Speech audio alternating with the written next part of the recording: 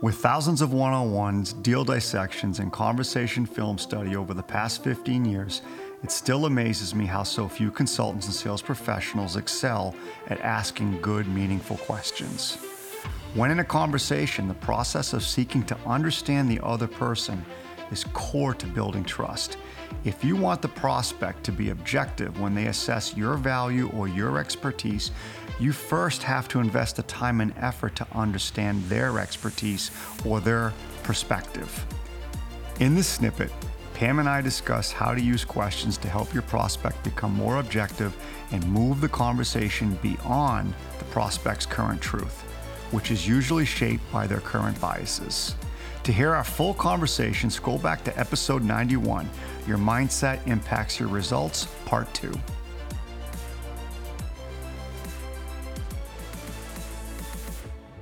I understand the way I think will affect the questions that I ask. However, I think we can go a little bit deeper on this one as well. So Dan, let's hear your perspective on how your mindset can impact the questions that you ask. Again, if I use the simple mindset of attachment, if I'm attached to an outcome and that outcome is how do I get a second meeting or how do I get a demo or how do I get this prospect to give me some kind of data or contracts to review, right? I'm looking for something. If that's what I want out of the meeting, because I've been told that's how I should define a successful meeting, I will only ask questions that lend themselves to what I want, which is get the second meeting or get a demo. I won't ask any other questions. For those of you that know me well, number 5, the questions that you ask, I like to put it in the frame of my job is to ask the questions that allow you to do that critical thinking that you're going to have to do in order to get this right for yourself. And here's something else that I feel like we don't practice near enough, and that is how we ask these questions.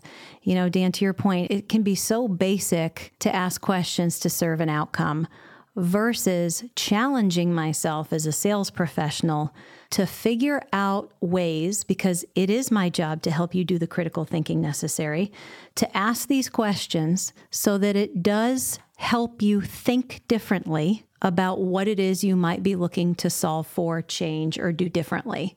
So for me, this is another one where I don't feel we practice near enough. And for those of you that work with me, one of my favorite exercises to do is let's just take a simple basic question and understand why we're asking it, what we hope to accomplish with asking that question, and how can we now ask that question differently. And there's probably 5 or 6 or 7 ways, if you push yourself, where you can ask that question so that the person across the table is forced to do that little bit of critical thinking that you know they're going to need to do in order to be able to get it right for themselves. High intent.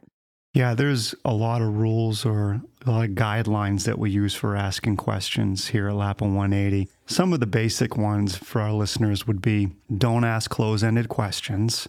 Yes and no questions are fact-based questions. There's no elaboration, there's no depth, there's no engagement, no trust in any of them.